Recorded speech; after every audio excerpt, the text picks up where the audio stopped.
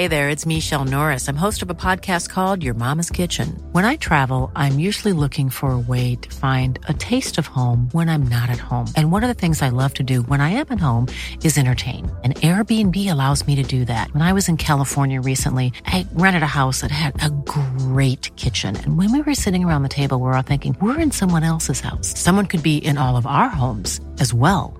If you have a home, but you're not always at home, you have an Airbnb. Your home might be worth more than you think. Find out how much at airbnb.com/host. Here's a cool fact. A crocodile can't stick out its tongue. Another cool fact, you can get short-term health insurance for a month or just under a year in some states.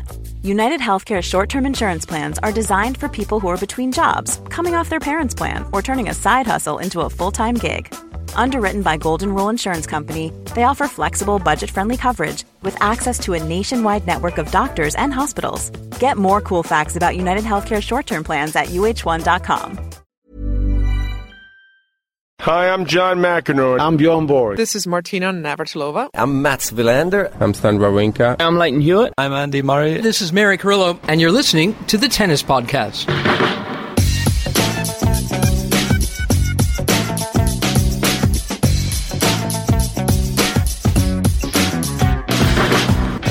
We're officially into week 2 of the US Open, and I've managed to get myself behind the Amazon Prime Video desk where Catherine sits, so I know what it's like to be a TV presenter. It's fascinating.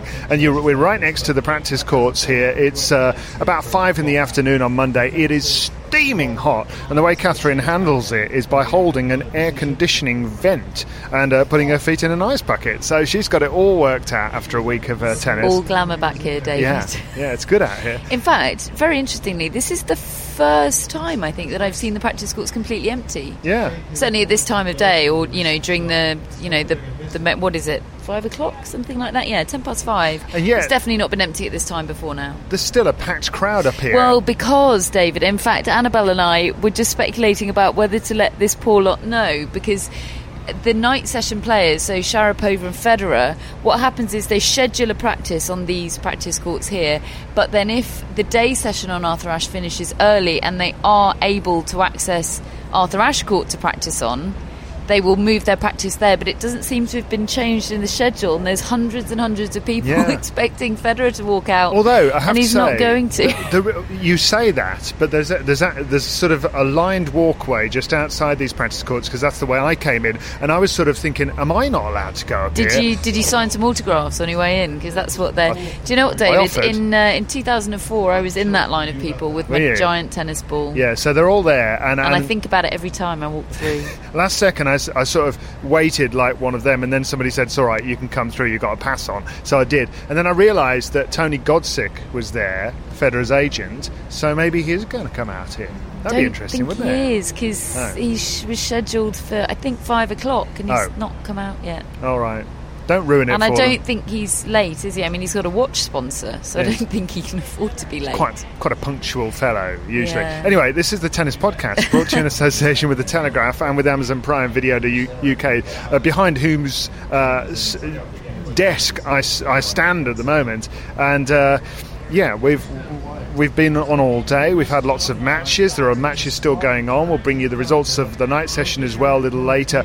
But yeah, we've just had the end of the spectacular Naomi Osaka Aryna Sabalenka match, which kind of met expectations in as much as it was just violent in its hitting and spectacular and brilliant fun, but it was wayward for one and then brilliant from the other, and vice versa, and so it's one set all. Then Osaka won it in the third. How much of an eye did you manage to keep on that one? I was trying to keep as much of an eye as possible because it was the match of the day for me, and it lived up to expectation. As you say, the quality not always consistently high from both at the same time, but for drama and everything else, it had it all. And unfortunately, Sabalenka. The bad news is it was Sabalenka double fault that gave the match away 6-4 in the third to Osaka. The good news, though, is that there was quite the aggro from Sabalenka afterwards. She was not happy. No, she wasn't directing at anyone other than herself, but there was a big old racket throw and quite the tantrum. And there was an Andy Murray-esque sob into the towel in the chair from Naomi Osaka. It was really emotional. Her interview with, I think it was Andrew Krasny on the court, her bottom lip was wobbling the whole time. Aww. And it was just lovely, because she put that Instagram post up a couple of months ago, maybe a bit less than that, didn't she, about how tough it's been for her since Indian Wells. She's an unfiltered, sensitive soul, isn't she, really? She's very, very cool, but that doesn't mean she's icy, if you know what I mean. And this is so big for her. She's through to a Grand Slam quarterfinals where she will face either Marketa Vondrousova or Licia Surenko for a place in the semis. And let me tell you, those two are currently at 7-6, 4-5 Vondrousova, so Surenko's serving for the second set. And they have been dead on their feet since about the second game of the match. It's been uncomfortable to watch. Particularly Surenko had the doctor out. She had a blood pressure check. She had a pulse monitor on. Those two are, but I think Vondrousova will be pleased it's going to be decided just so she can have those 10 minutes off court. Yeah, because the heat rule is in effect. And how these two are still, moving and hitting tennis balls and sort of conscious is beyond me, because for a while it did look like they were playing in slow motion. And look, we saw Novak Djokovic today, really. I mean, although he was defensive about giving an explanation for it on the court. Whether he'll be more drawn in press conference, I don't know, because that hasn't happened yet, but he didn't want to explain exactly what he was suffering from. It looked like he was indicating towards his heart, didn't it, when he had that treatment in the third set? It often seems the heat seems to affect, the breathing of the players. So we saw it the same with Surenko. And Kvitova's had that before, hasn't she? Yeah, it was another one of those matches like the Fucsovics match in the first round, wasn't it, for Djokovic? Because, Joao Sousa, it was so similar to what we expected last night in the pod. It ended 6-3, 6-4, 6-3, so we were close. But then you look at the head-to-head. How could you not predict that? He'd never got closer than a 6-4 set against Djokovic in 11 sets to this date. And at the same time, even though Djokovic was handling him easily, really, in the first set, suddenly that wave of heat just came over him and he looked hot and bothered, red in the face. Suddenly he looked vacant hair behind the eyes, didn't he? He'd gone. Yeah. You can just see he just goes, and I'm really sympathetic with him, because it happens to me too. And the fact that he could have ended up in trouble had he dropped that third set. He really could have done. And even if he had then fought through, it would have taken its toll for future matches, and we know that the next future match is likely to be against Roger Federer, so he couldn't afford that, and he just knuckled down and just elevate his level just enough. It's a nice matchup for him, isn't it? Because Joao Sousa is a lovely hitter of the tennis ball. Hits a lovely clean ball. It's smooth, it's lovely. He's got no massive weakness, but he's got no weaponry, or certainly not enough weaponry to live with these big guys. So he's sort of like a ball machine for Djokovic, and it's just a tough matchup for him. And he ends up having to extend his range on his ground strokes in order to actually have an impact, because unless Djokovic is off, he's just never going to beat him. And look, what's that, 14 sets now, and he still hasn't extended him further than 6-4, and that's basically how their respective levels are. Djokovic is a ball machine to some degree, but he's also just got other gears, and he's just everything Joao Sousa is, but better. Should we do pronunciation corner, David? It's been a while. Go on. Because I say Sousa, Greg says Sousa, you seem to say Sousa, and I heard a rogue Sousa earlier from Mark Petchey, and well, I did Sousa until James Kyothorong did Sousa, and then I thought I'll follow the umpire. But umpires do get it wrong. Not James. James Kyothorong. No. Well, as evidenced this week at the US Open, umpires do get it wrong. Yes, they do. Someone emailed me today via my website with a link to the Louis Armstrong Wikipedia page, which clarified only that both pronunciations are accurate. I've been emailed relentlessly over the last couple of days about Louis Armstrong. Basically, we can say whatever we like. It's like flammable and inflammable. Oh no, now you're really making my head hurt. It's all fine. Let's definitely call the whole thing off. Yes. Anyway, what did you make of Djokovic not wanting to be drawn on how he was feeling physically in that on-court interview with Dan Cahill? I think there's two things going on there. I think number one is respect for Sousa, because in the moment, he didn't play really badly, Sousa. He rarely does. As I say, usually he loses matches because he just doesn't have that extra gear. It's rarely because he's making a spate load of errors. So I think it's out of respect to not go out there and say, I've just beaten this guy handily in 3 sets, and now I'm going to talk about how much I was suffering physically. That can be a bad look, and he is somebody that's conscious of how things look and sound, and fair enough, that could have been misconstrued. I think that could have been taken badly, but then I think there's also maybe the fact that this weather is set to continue. If the match against Federer will be night session, I'm sure, if it happens, but with the humidity it doesn't get that much cooler at night, first and foremost, and second of all, he'll almost certainly, if he makes it through that, have to play in the day again. So it's kind of like, I can't tell you how much I'm hating this, because that's going to give ammunition to another future opponent. And we had the same from Nadal around his knee, didn't we, in that match a couple of rounds ago. These sort of guys, they'd rather just sort of, it's quite interesting, because it actually betrays how Djokovic sort of behaves on court, in as much as he can't hide it. He shows you how he's feeling. But it was interesting that he didn't want to be drawn on. There is that. Daniela actually drew attention to that on air, the fact that he does that caginess in the interview, but it's like throughout the match he was he was laying it all bare for us, wasn't he? There is that contrast, and he obviously was, regardless of whether we have verbal confirmation of it, there was something happening, and he struggles in the humidity. Yes, big time. He does. Some of us do. Some of us do. Some of us sit with an air conditioning unit that they're plugged into. I'm quite sure pictures will end up making their way to Instagram somehow. I dare say. Dominika Cibulkova's pep talk didn't do too much good, did it, last night? It was a rubbish pep talk. She'd have done better off asking what we thought. Imagine that. What would you have said to her? Do better? I don't know. That'd be helpful. It's hard. I mean, look, she had a bad head-to-head against Madison Keys going in, and I hold my hands up. I said I hadn't been that impressed. I'm impressed now. I'm really, really impressed with the maturity, the point construction of Madison Keys, which isn't necessarily always something I've associated her with. I've thought of her as see-ball, hit ball. But there's definitely more maturity about her. Played really well today. She really did play well, and Cibulkova didn't have... I was saying Cibulkova last night, wasn't I? Oh, well. Pronunciation corner again. Yeah, well, that one's gone around the houses for years. Hasn't it? But actually, I to be honest, when we spoke last night, I hadn't checked the order of play to the degree, the head-to-head to the degree that it was 4-0, 8-0 in sets. I didn't really realise that.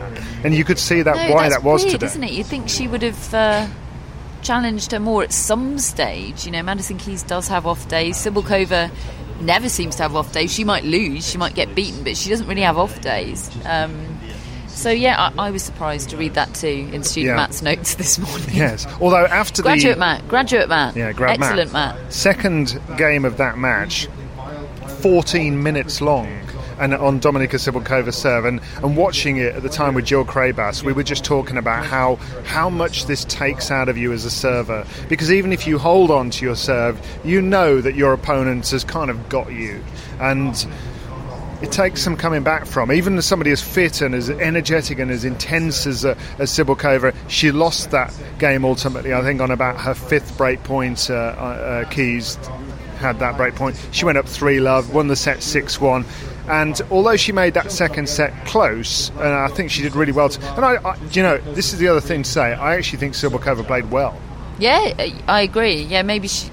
But did she play tactically well? Maybe not. Maybe not, because she did try to out-hit Madison Keys, and you need to be an absolutely brutal ball striker, and you need to be Serena Williams to pull that off, really, don't you? To out-hit Keys if Keys is on. Many things, Cibulkova, but she's not Serena Williams. No. I can't remember who it was now. I think it was maybe Jeff Tarango was calling her Keysy. No, it was Greg. Greg was calling her Keezy today. I've got no explanation for that, David. There you go. I like that little nickname that Greg's just brought in. I don't know whether it's a slip of the tongue or whether it's his own personal nickname for her. Maybe they're mates.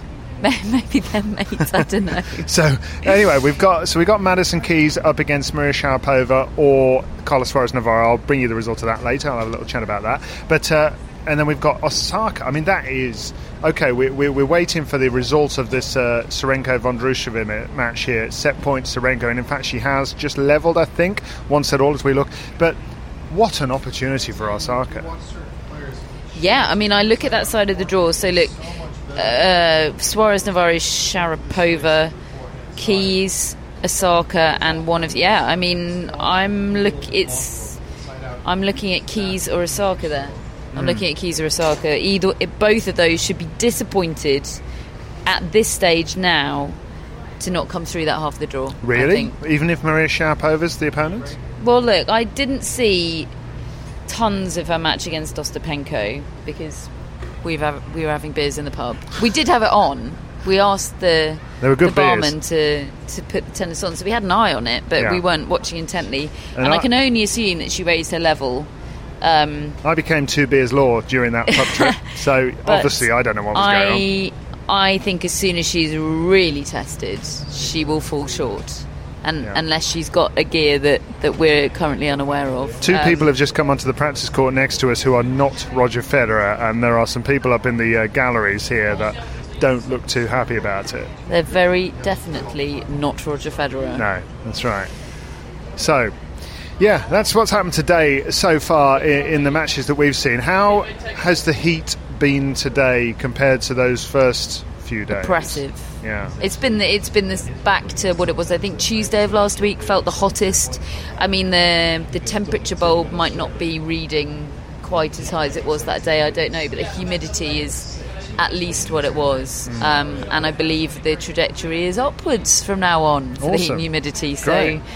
Looking forward to that. Excellent. So tomorrow's order of play, I believe, is out. And there's no great surprises. I think everybody would have been expecting what we're seeing. Is Steven Sevastova up first? That is the day session women's match, giving way to Serena Williams against Karolina Pliskova, and the night session women's match. I think most would have expected that.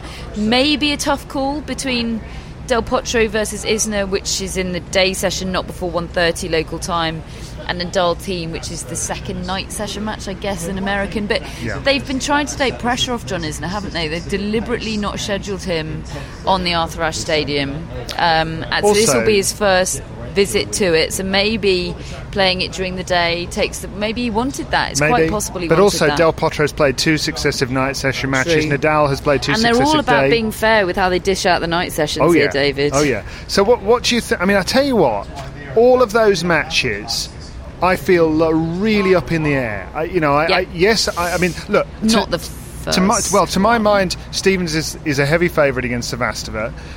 Del Potro's favourite against Isner. Serena's favourite against Pliskova, and Nadal's favourite against Thiem. However, if somebody told me that all 4 of those went the other way, I'm not saying I'd bet on that at all, but I wouldn't be like, no way. I'd be pretty surprised about Sloane Stevens. They had a cracking match here last year, didn't they? They did. Stevens is better, though, than she was last year. Yeah. Better. She's certainly more confident and there's conviction about her. Yeah, definitely. I certainly feel more confident about her. Del Potro and Isner, I mean, Isner beat him en route to winning the Miami title. I do think it's going to be significant that he's not played on Ashe before now. Everybody's talking about how slow Armstrong is, how basically it's the perfect court for John Isner, that's what Greg's been saying in the studio all week, that maybe they even prepared it with John Isner in mind. Do you know what I think is significant most of all, though, is the fact that Del Potro, not only is he playing incredibly well and the ball's just coming out of the racket,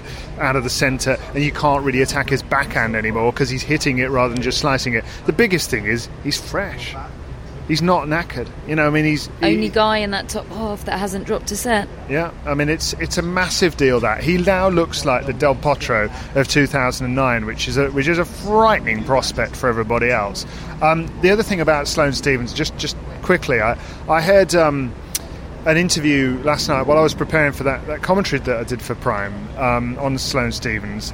I saw an interview that Paul Annacone did on Tennis Channel with Kamal Murray, her coach, who actually said that he felt that Sloane Stephens would not have won the US Open had she not had that 11 months out of the game.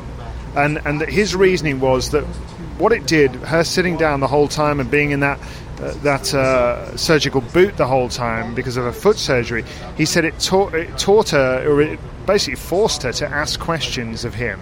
Rather than just going out on the court and hitting tennis balls, she would sit there and say, right, what can we work on? What can we do? And he said it gave me an opportunity to actually teach her things that I would never have time to really get into on the court.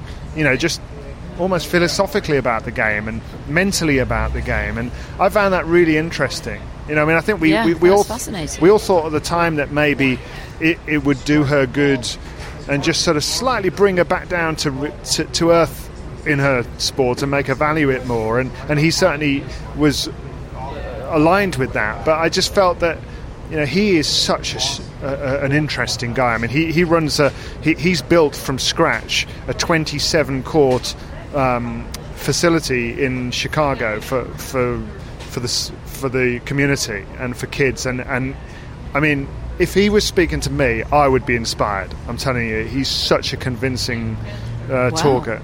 Yeah. Wow. Well, maybe an interview coming your way on Prime Video at some stage. I tell you, we're doing a feature on coaches. He would be a magnificent person to talk to. He's got so much to offer as somebody to talk to and learn from.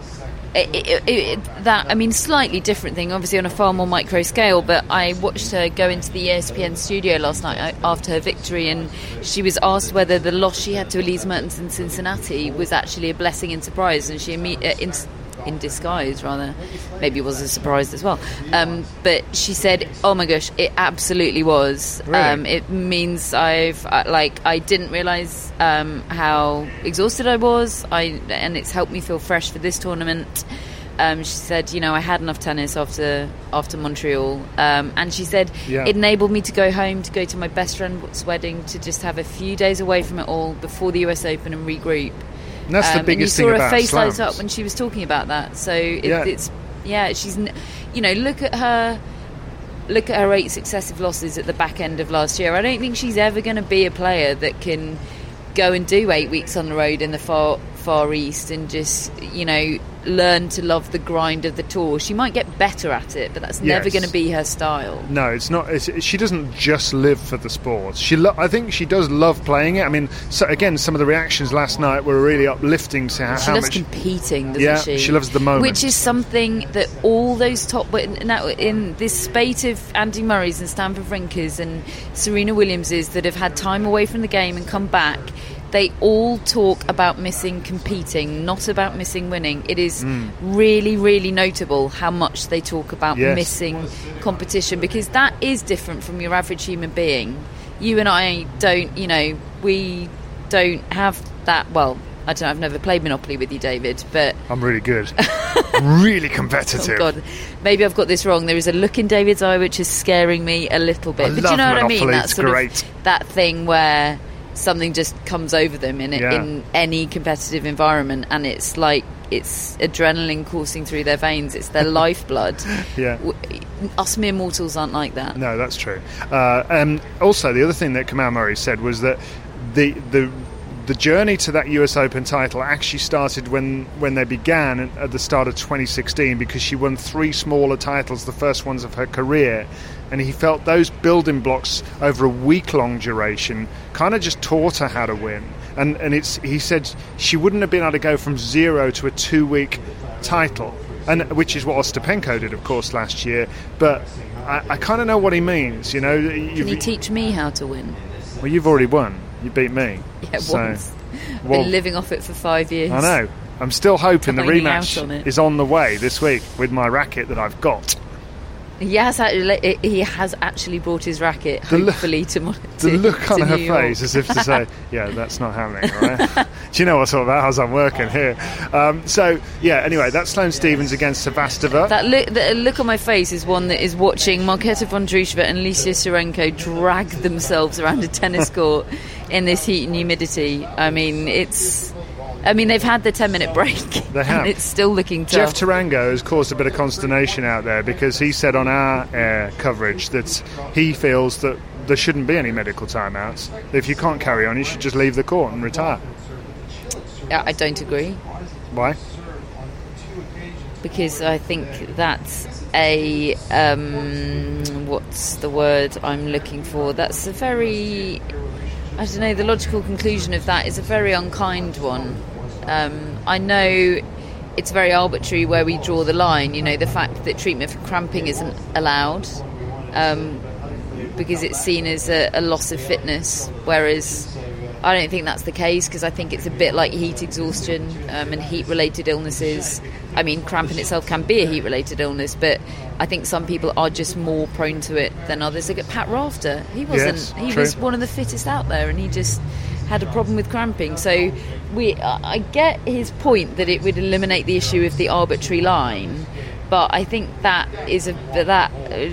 it just makes the world a sort of more unkind, brutal kind of a place, doesn't it? It also takes away from shot making and rewards just almost brutality, doesn't it? And would probably foster more of a tendency towards a culture of doping. It would certainly encourage doping culture if it was purely a physical battle. One thing Simon Chambers came back on it and said is that it could easily lead to people overtraining and pressure being put on players to train even harder if they've got to be that level. Just an interesting debate anyway. Look, most people don't agree with Jeff. That's fine. Jeff has his opinion. Others can, and I mean, he's not the only one. I know other players who feel, and I think it's irritation at the number of visits from trainers onto the court and the sort of fuzziness of the line. It's lack of consistency in the rules themselves and the application thereof are not currently good enough. You know, the issue about how long you can have to change clothes and how long you can leave the court for a bathroom break, and the fact that you can't really standardise it because you don't know how far away the bathrooms are going to be, and it's different for every court. And I know it's all very difficult, but it surely must be achievable to have more consistency than we have now. Yeah, I'd have thought so. It's not good enough what we have now. Serena Williams against Pliskova, what do you think? I mean, I think Serena is playing way better than she was 2 years ago when she lost to Pliskova. I think Serena. I think if you told me before the tournament that they'd meet in the fourth round, therefore, you know, Pliskova would have... quarters. But I think now Serena. Yeah, me too. Nadal team. I think we're going to see the real Nadal. I think we're going to see him jump on team and just rush him. That's what I think we're going to see. He had another slightly stressful practice today. Did he? What do you mean? It just didn't look relaxed, didn't it? There was a lot of chat, particularly between him and Francisco Roig. Interesting. Not as stressful as a couple of days ago when it really did look hectic. I think he's got a tiny little doubt at the back of his mind which might let Dominic Thiem in. I still think Nadal will win, but he might end up expending more. How many sets? Than he would want to. Maybe 5. Wow. That's going to be fun, isn't it? Yeah. Late night tennis tomorrow night. Awesome. Okay. Yeah. Right, well, we'll look forward to that. Yeah. Enjoy your 3 a.m. finish, David. I will. I'm on the late shift tonight, so I'll tell you what, I'm going to come back and tell you what happens in the late night matches here. And, it's been a good one. Looking forward to it. Ryan Reynolds here from Mint Mobile. With the price of just about everything going up during inflation, we thought we'd bring our prices down. So to help us, we brought in a reverse auctioneer, which is apparently a thing. Mint Mobile Unlimited Premium Wireless. How to get 30, 30, bit to get 30, bit to get 20, 20, 20, bit to get 20, 20, bit to get 15, 15, 15, 15, just $15 a month? Sold! Give it a try at mintmobile.com/switch. $45 up front for 3 months plus taxes and fees. Promo rate for new customers for limited time. Unlimited more than 40 gigabytes per month. Slows full terms at mintmobile.com. I'm Sandra, and I'm just the professional your small business was looking for. But you didn't hire me because you didn't use LinkedIn Jobs. LinkedIn has professionals you can't find anywhere else, including those who aren't actively looking for a new job, but might be open to the perfect role, like me.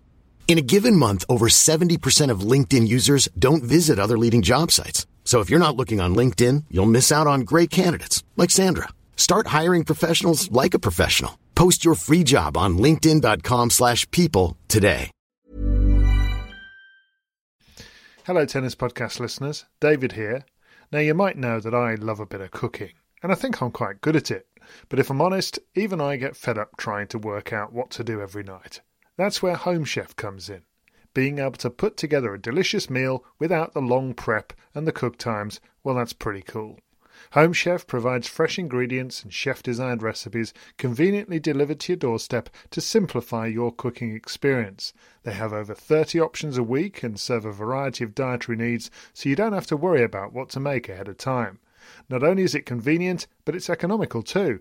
Home Chef customers save an average of $86 per month on groceries. Now, for a limited time, Home Chef is offering Tennis Podcast listeners 18 free meals plus free dessert for life and, of course, free shipping on your very first box. Go to homechef.com/tennis. That's homechef.com/tennis for 18 free meals and free dessert for life. You heard it right.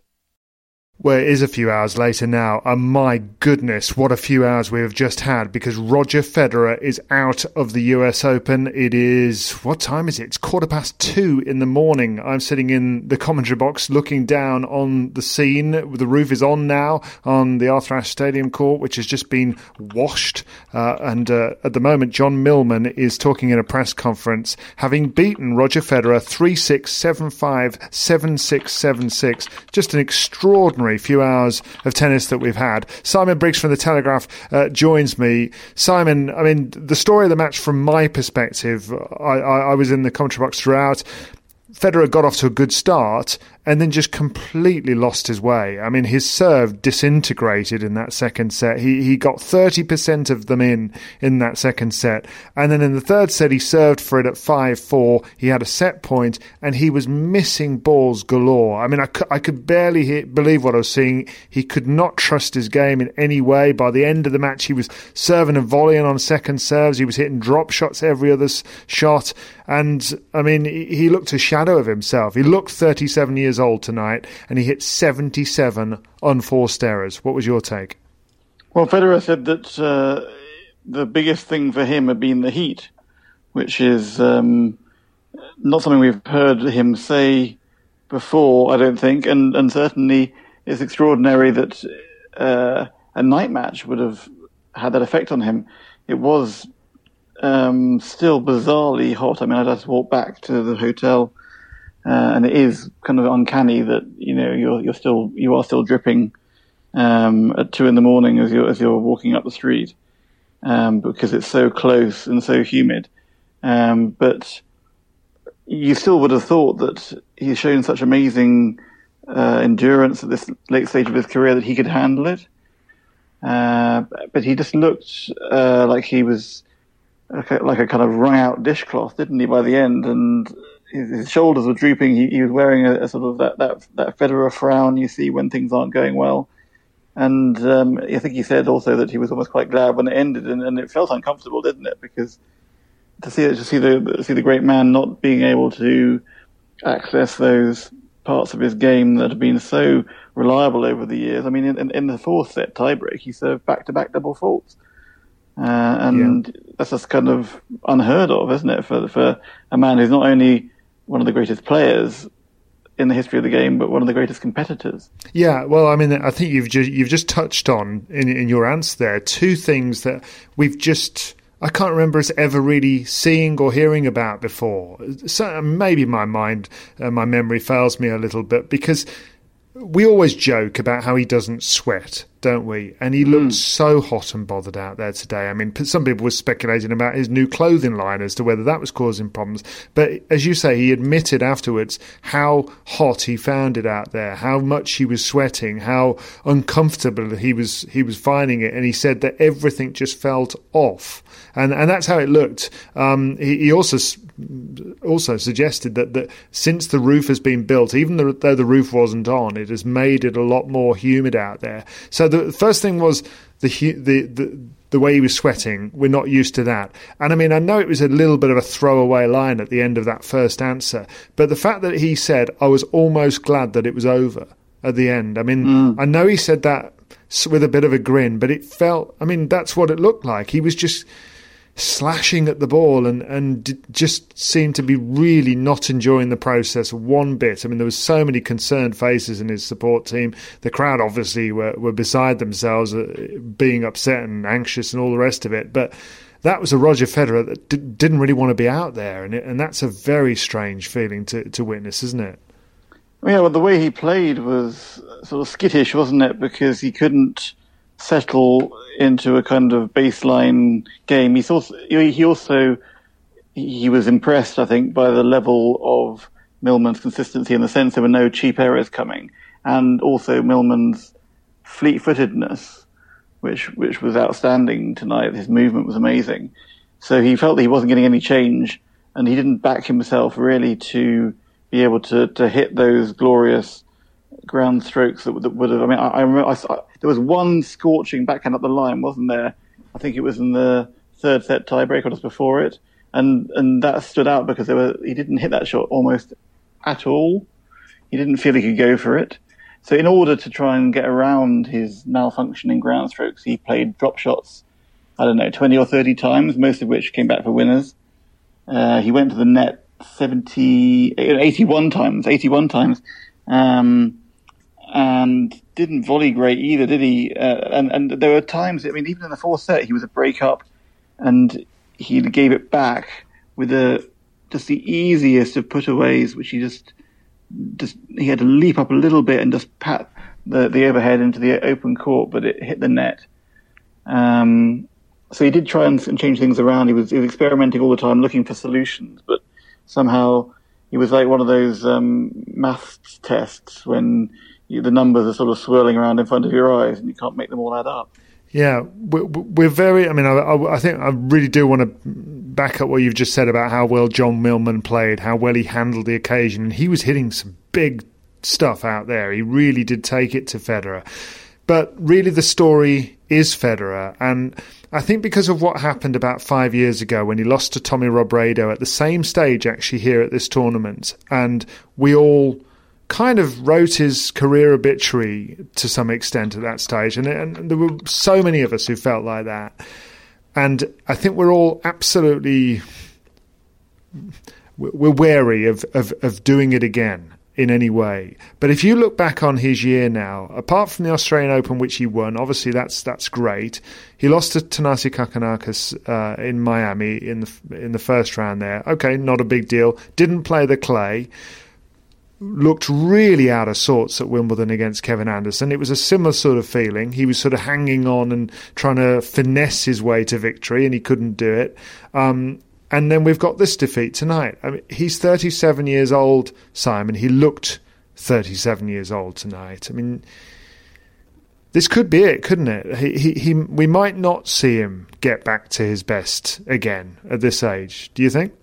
Well, I don't think there's any reason to panic too much. I mean, he'll take a long break before the Australian Open, and he's won that for the last 2 years, hasn't he?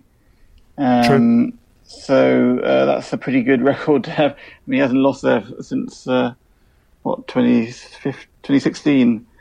And Wimbledon, he can play a game style there. I mean, we saw him do it against Kyrgios, didn't we? He totally schooled Kyrgios in the third round, and he was exquisite at times. So, I mean, it is difficult to know what to expect from him because he's busted our expectations 100 times. He's rewritten the book. He almost just give up trying to predict stuff and just try and you just try and sort of put things in context that have happened, because he's doesn't follow the rules. I mean, I still remember talking to you before 2017 Australian Open and just saying this is a really dangerous time for him. He could slip back down the rankings. He's got no form. He's got no pedigree. Nobody ever wins these tournaments without form or pedigree. Well, nobody does win these tournaments without form or pedigree apart from him. I mean, even Rafa, even Novak, they have to come in with a few tournaments ahead of a slam where they're performing at a decent level before they actually win them, don't they? I mean, nobody's really done what he did there. No. I can't think of a counterexample. No, so. and they've all gone through it recently as well, and none of them have managed to come back in the way that he did after that injury and win the Australian Open. It was insane. It was totally insane. Yeah. Okay. All right. You've taught me into it, Simon. I'll backtrack. Just quickly. I mean, before he played his match, Maria Sharapova lost, and I mean that's now a footnote by comparison. She lost to a brilliant performance from Carlos Suarez Navarro, but it hasn't been a great comeback, has it, since the doping ban? I mean, she has not really performed. Yeah. Somebody said that. I think Tumani. On the Twitter, he said that it's now been as long since she came back as when she was actually off. So it feels like she's been back for a significant length of time, but has not been able to really substantially get back to the kind of championship winning form that she had. And you just wonder how much longer she'll want to go on. I think somebody asked her in the press conference if this was the toughest time in her career, and she replied by saying, "This isn't tough. When you're a teenager and you've got only a few $100s in your bank account and you don't know where your life's going, that's tough. When you can do whatever you want, it's a completely different ball game." But I think in a way that sounded a little bit hollow. With totally different situations. John Wertheim from Sports Illustrated said, somebody who respects the game and has got as much pride as she has, how much longer is she going to want to keep doing this if it's really not happening? It's an interesting one, isn't it?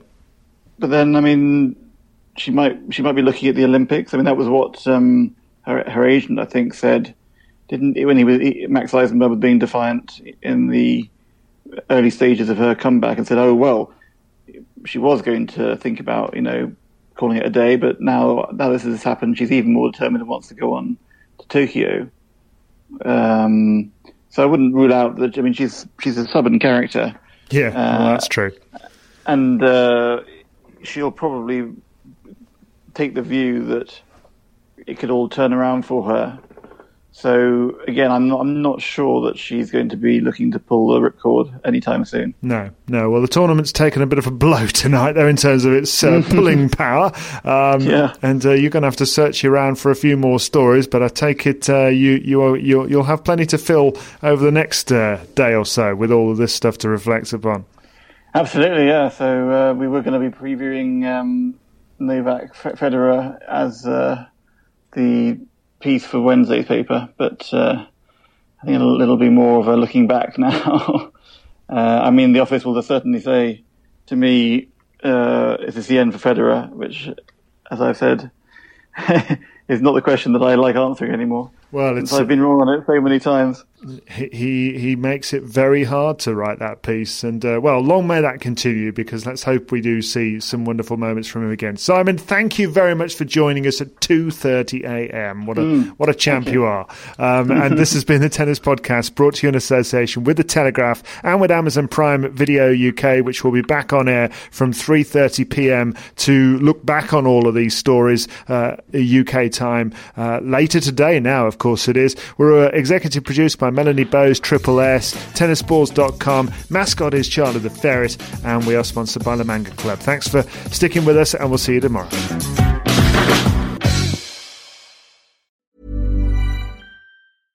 Flexibility is great. That's why there's yoga. Flexibility for your insurance coverage is great too. That's why there's United Healthcare Insurance Plans. Underwritten by Golden Rule Insurance Company, United Healthcare Insurance Plans offer flexible, budget-friendly coverage for medical, vision, dental, and more. One of these plans may be right for you if you're, say, between jobs, coming off your parents' plan, turning a side hustle into a full hustle, or even missed open enrollment. Want more flexibility? Find out more about United Healthcare Insurance Plans at uh1.com. Mom deserves the best, and there's no better place to shop for Mother's Day than Whole Foods Market. They're your destination for unbeatable savings, from premium gifts to show-stopping flowers and irresistible desserts. Start by saving 33% with Prime on all body care and candles. Then get a 15-stem bunch of tulips for just $9.99 each with Prime. Round out Mom's menu with festive rosé, irresistible berry chantilly cake, and more special treats. Come celebrate Mother's Day at Whole Foods Market.